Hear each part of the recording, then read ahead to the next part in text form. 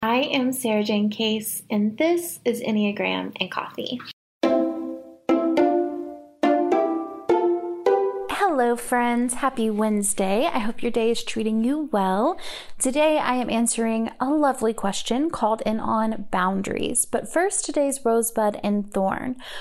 My rose today is that my husband and I went on a date last night, and it was just so lovely. We do lunch dates sometimes, but we haven't really done a dinner date in quite a while, like in a hot minute. And it was just kind of a different vibe. It was very romantic. And I felt like we really just had so much fun together. So, big rose. My thorn is that, y'all, I am heading to Chicago in a couple of weeks to see two of my best friends. And when I originally looked up the ticket, I thought it would be free from airline mile points. And I was so excited. But then I waited a little too long to buy it. When I finally did, it wasn't free anymore. First world problems, I know, but that's my thorn today. And my bud is, y'all, we are going to Bali. That's right, me and you. Well, I mean, if you want to. So here's a little backstory. Back in 2020, when we thought this whole Pammy thing would be over by 2021, I signed up to travel with folks from my online community to Bali. The trip got rescheduled to this October 2022, and there are spots open if you want to join me. So we'll be doing a food tour. We'll be hanging out with some monkeys. We're going to see rice fields. We're going to have like guides who take us through the whole thing, transportation, food's included, your stay is included, and we're just going to have a magical time. So if you're interested, I will link the place to join in the show notes, or just at least to get more information about it. You can make payments on it for up to 60 days before the trip. So it's not like you have to just pull out all that cash right now to sign up. But if you're interested and you want to go to Bali and you want to go with me, this would be a really cool thing to do. So I'll put the link in the show notes for you to go check it out. Come hang out with me. Okay, so let's hear from today's caller. Hi, Sarah Jane. My name is Joyce, and I'm a type 2. I loved your recent interview with Sawyer. It was so great, especially for me as a type 2. And I have a question on boundaries, typical type 2. Here's my question. And I know that I am too porous when it comes to boundaries. So a lot of what Sawyer said really spoke to me. And I think boundaries are really having a moment in the social consciousness. And what I'm observing is I feel like a lot of people are kind of becoming too rigid. Maybe that sounds judgmental, but like almost boundaries to the point of isolation and self-absorption, which I guess is maybe my biggest fear of the two. So what do you make of this idea? Like, I also think I'm in relationship with some people who are kind of prone to that side of things, like prone to becoming isolated in the boundaries. And then I'm married to a 4, friends with 5, things like that. And maybe what do you think, Sarah Jane? You're the expert. When you go around the Enneagram members, who has a tendency to be too porous, who has a tendency to be too rigid, where do you see a balance? What do you have to say about boundaries, Sarah Jane? Because clearly I could use your wonderful guidance. Okay. Thank you. Bye. Thank you so much, Joyce, for calling in. First of all, your voice is just so soothing. I could listen to it all day. Second, I completely know what you're talking about. Sometimes it seems like we confuse boundaries with just avoiding anything and anyone who makes us uncomfortable. So I do think there is a conversation to have around this. Let's talk first about how we know that something should be a boundary. And then let's talk about how do we manage our boundaries. And we can get into how does this look for each individual Enneagram type. So there are 3 major ways things we often confuse for boundaries. First, control. Second, isolation. And third, avoidance. So what are the differences here? With control, the difference between control and boundaries is that control is meant to make others do what you want them to be, do or be what you want them to be. But boundaries make it safe for you to be yourself. I'm going to try and say that again because I kind of flubbed it up. Control is meant to make others what you want them to be, but boundaries make it safe for you to be yourself. Meaning, are you going into someone else's space telling them what to do, or are you setting parameters on how they engage with you when they come into your space? Now, isolation, I actually think that isolation happens as a response to fear of setting boundaries. So instead of communicating what does and does not work for you, you stay away from the people or things that make that sensation arise. So for example, you don't respond to text messages out of fear of being asked for more than you have to give, instead of maintaining connection while also expressing your limitations. Or maybe you don't answer the door when someone stops by unannounced, instead of answering and saying that you don't have time to talk right now. Isolation happens, right, because we're afraid our boundaries won't be respected, not because we have boundaries in the first place. And then avoidance. So similar to isolation, however, for the way that we're going to use the term here, I mean it in the sense that we're avoiding emotional accountability.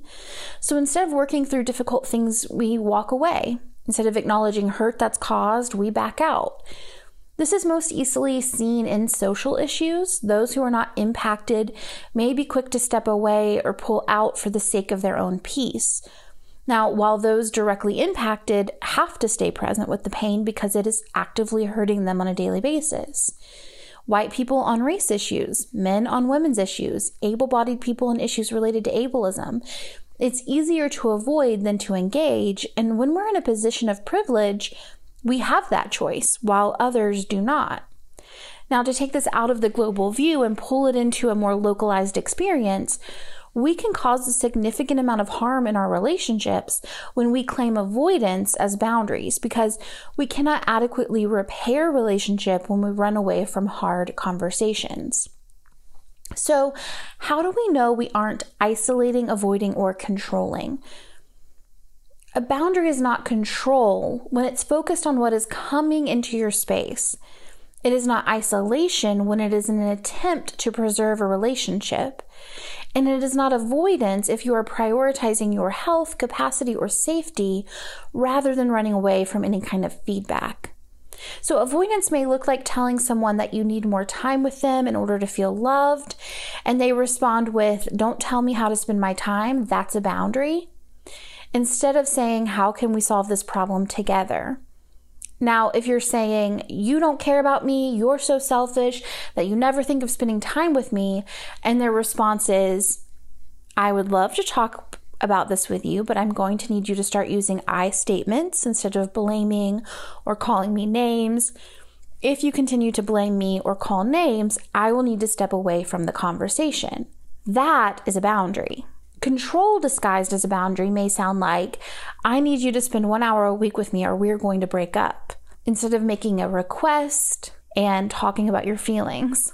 Isolation disguised as a boundary may look like knowing that someone is wanting more time with you, but you're really busy, so you just avoid seeing them or discussing it or responding to their texts until you are less stressed. When a true boundary may be more like, "I care about you a lot. However, I'm in a really stressful season right now, and I just can't prioritize time with you at this time. It's not personal, and I will reach back out when I'm able to really make some time together." That is a boundary. Okay, so I think we've covered kind of what is and isn't a boundary. So how do we manage our boundaries? I've spoken before about the recipe that I use to express the boundary with love, offer a result of cross boundary, and then actually follow through with that boundary. So an example might be if your partner continues to raise their voice when they speak with you, which triggers your childhood trauma and makes you feel unsafe. You can say something like, when you raise your voice at me, it makes me feel unsafe. In childhood, when this happened, I learned that I wasn't safe, and my body gets so activated when that happens that I'm not able to stay present with what you're saying. So from now on, if you raise your voice, I'm going to have to step away. I'm happy to have these conversations with you via text or after you've calmed down in the meantime. And then when the situation arises, it's important that you actually do step away. Otherwise, you're reinforcing the behavior. Now, additionally, I have learned over the years that we are responsible for our own boundaries, meaning that only we can cross our boundaries. When we set a boundary and then remain in the situation over and over again, we have crossed our own boundary, not them. We can only control ourselves. So when we have these expectations and we just let them go, we've crossed a boundary with ourselves and it's disrespectful. I find that language very helpful for me personally. It takes my expectations away from the behaviors of others and puts me back in the driver's seat of my own mental health, which is where I prefer to be. So when a boundary is crossed and I don't speak up or I don't step away, then I'm responsible for that decision. Additionally, this takes the pressure away of having those awkward conversations with every single person we know about every single boundary that we have. I don't need to tell Sharon at the grocery store that I have a boundary around people raising their voice at me. I just need to know how I respond when they do and follow through with that response every single time. You deserve a fresh start in all parts of your life, even at work. Take your team to the next level with a hiring partner that makes it simple to find candidates with the right skills. That's Indeed. If you're hiring, you need Indeed because Indeed is the hiring partner where you can attract, interview, and hire all in one place. And Indeed is the only job site where you're guaranteed to find quality applications that meet your must-have requirements, or else you don't pay. So instead of spending hours on multiple job sites hoping to find candidates with the right skills, you can have one powerful hiring partner that can help you do it all. Indeed partners with you on every step of the hiring process. You find great talent through time-saving tools like Indeed Instant Match, assessments, and virtual interviews. With Instant Match, as soon as you sponsor a post, you get a short list of quality candidates with resumes on Indeed that match your job description, and you can invite them to apply right then and there. So you can also pay for the quality applications that meet your must-have requirements. Friends, if you have ever hired anyone or been on the hiring search, it is bananas out there. You're going to get applications from people who have never done the job that you've even posted about, who have just no experience whatsoever, who are not even interested in the job. They're just kind of putting feelers out everywhere. You need help. You need support from a place like Indeed. So you can trust Indeed as a hiring partner because they want the same thing as you, for you to find quality candidates. So even better with Indeed, right? You only pay when you receive quality applications that meet your job's must-have requirements. So it's really risk-free. Join more than 3 million businesses worldwide that use Indeed to hire great talent fast. Start hiring right now with a $75 sponsored job credit to upgrade your job post at Indeed.com/egram. Offer valid through April 30th. Go to Indeed.com/egram to claim your $75 credit, y'all, before April 30th. So go do it today.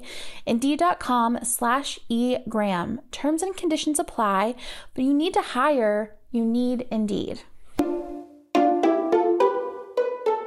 Now, finally, this definitely does look different by Enneagram type. I think we all have one of those three things, if not all, that we are tempted to use instead of a boundary.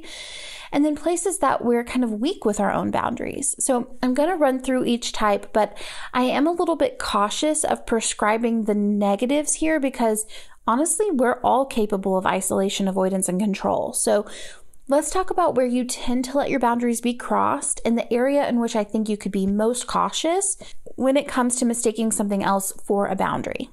So for our type 1s, you're likely to struggle most with boundaries when it comes to what you think is appropriate or proper. So expectations that you think, like societal expectations, workload expectations, morality expectations. So you might struggle with workload. You might expect yourself to handle a lot and to execute it perfectly. I think most type 1s tend to have one or two areas in which they really focus that in. Maybe that's work or family or household cleanliness or volunteer work, whatever it is for you. Be mindful that you can still be a good person with boundaries in place. And be most cautious of control, of kind of wanting to go into someone else's space and tell them who they should be. Type 2s, you're going to struggle the most with availability, feeling like you have to be available all the time, or if you're not available, that the people in your life aren't going to want you or need you. So make sure like your boundaries are likely you're going to have the hardest time around that availability. So honestly, with this one, I want to say, because it is a 2 that called in, think about the muscles you need to work, right? Some people have an easier time setting boundaries, like type 5s. Boundaries come pretty naturally to most type 5s. However, for 2s and 9s especially, we know this is a particular area of struggle. And so think about the muscle you need to build. So if you're surrounded, Joyce, by these people who have an easy time with boundaries to the point where maybe it starts to feel like they're selfish, maybe for you, it feels selfish because you're not giving that to yourself. And so you can think about the muscle that you need to build. That's the muscle for you. I'm going to give 5s a different muscle to build, but for you as a 2, you could probably pretty safely overcorrect here, and then you can work your way back. But cautiousness around being too concerned about your own wants and needs is not really a concern, in my opinion. But if you do want to be careful, I think control is one that 2s can use, an attempt to kind of tell people how they should be in relationship to you. You should anticipate my needs just like I anticipate your needs. You should know what I want for my birthday because I told you in June. You should, these kind of should language that you put onto yourself can so easily get put onto other people. And you can gauge your relationships' happiness and joy based off of how you think they are supposed to be similar to you in the way that you show love. So be mindful of that, like sense of, is it boundary or is it control? 3s, you're going to have a harder time setting boundaries when it comes to opportunities. So is it a work opportunity, a potential promotion? Is it someone who you really admire inviting you to participate in something, but you're already tired? Is it something that could give you a lot of recognition, but is also going to exhaust you? This is where you're going to have a harder time setting those boundaries. Now, when it comes to what to be cautious of, I would say be cautious of avoidance. 3s love to be seen in a positive light and may struggle to receive negative feedback. And so when you're receiving negative feedback, make sure that you're not, when you're kind of feeling like, uncomfortable with the feedback that you're receiving, instead of kind of running away from that person, consider what could be true, what could not be true, and stay with the conversation for a little bit and, have that conversation out. Type 4s, what can come up here is fear of abandonment or of not being good enough. Will they stay? Am I worthy enough of love that someone would still want to be my friend or want to be my partner or want to be my parent if I have boundaries in place? That's going to be a major reason why you feel afraid of setting boundaries. Now, when it comes to mistaking something else for boundaries, I think isolation is your number one risk, is kind of just pulling away or pushing other people away instead of setting boundaries to maintain that connection. Type 5s is a fear of not sharing your knowledge or being used for your skill set. So like I said earlier, 5s are typically overcorrectors when it comes to boundaries. You guys tend to set a lot of boundaries to the point where it can lead to your disconnection from other people. And the times that I see 5s not doing that comes a lot of when you could be used for your specific area of expertise, and kind of the fear that you won't get to ever do that again if you don't do it now. So just keep that in mind. That's a way in which you might, with work or an exciting project, boundaries with yourself around how much work you can do or how much research to do. And then when it comes to mistaking something for boundaries, again, that is isolation. I would say that's your number one risk factor here, is isolation of pulling so far away from people out of fear of being depleted that you lose your ability to reach out when you need support. Okay, 6 is the reason that you might not set a boundary is a fear of letting other people down. That's the most common phrase said to me by the 6s that I engage with is like, I just don't want to let them down. I don't want to let other people down. I'm afraid of letting my family down. I'm afraid of letting my church down. I'm afraid of letting my boss down. Just fear of letting people down. And then what you need to be most cautious of, again, I would say is isolation here. Just instead of saying what you need to say, expressing the boundary that you need to express, just kind of hiding until you can avoid the conflict at hand. 7s, you're likely to not set boundaries out of a fear of missing out. What if I say I can't do that, but then all of a sudden they're having a really good time and I missed out on that? In college, for me, this looked like literally pulling all-nighters when I didn't even have schoolwork to do because I was scared they would have fun without me. Like not sleeping because I was afraid something would happen while I slept. Like, if that is not FOMO to the extreme, I do not know what is. So fear of missing out. The thing to be cautious of is, I can say this as a 7 myself, like hands down avoidance. Like the fear, we like ourselves. We like having a healthy relationship to ourselves. We like our confidence. So anything that threatens our experience with ourselves can feel like a real bummer, and it can push you away. It can make you want to run away. It can make you shut down. It can make you want to justify everything that you've done or all of your behaviors. So just like slow down, sit with that experience, sit with that emotion, and then, apologize where is necessary and hear the other person out. And so don't extricate yourself from the situation just because someone isn't perfectly happy with you all the time. Type 8s, a fear of being weak or not the protector. You have this kind of underlying sense that you have to be strong, that it's your job to protect, it's your job to take care, your job to provide. And so you might struggle to set boundaries that make you feel like you're failing to have to set a boundary or like you're not strong enough to handle it on your own. So that's something to keep in mind. And then the number one risk area is be cautious of control. Be cautious of thinking of how you think other people should be, going into their space, telling them what you think they should do, because you're so careful around not letting people do that to you. And because of that, sometimes that can get flipped around and done in reverse to other people, almost as a preventative measure. Finally, our type 9s, your fear here, and the thing that can keep you from setting boundaries is that loss of connection. What if I show up fully as I am? What if I say no here and then they don't want anything to do with me? They don't want that relationship with me anymore, or I'm not part of things anymore. And then the number one thing to be mindful of here for you as well is isolation. Avoiding the conversation, avoiding the person until you no longer have a need.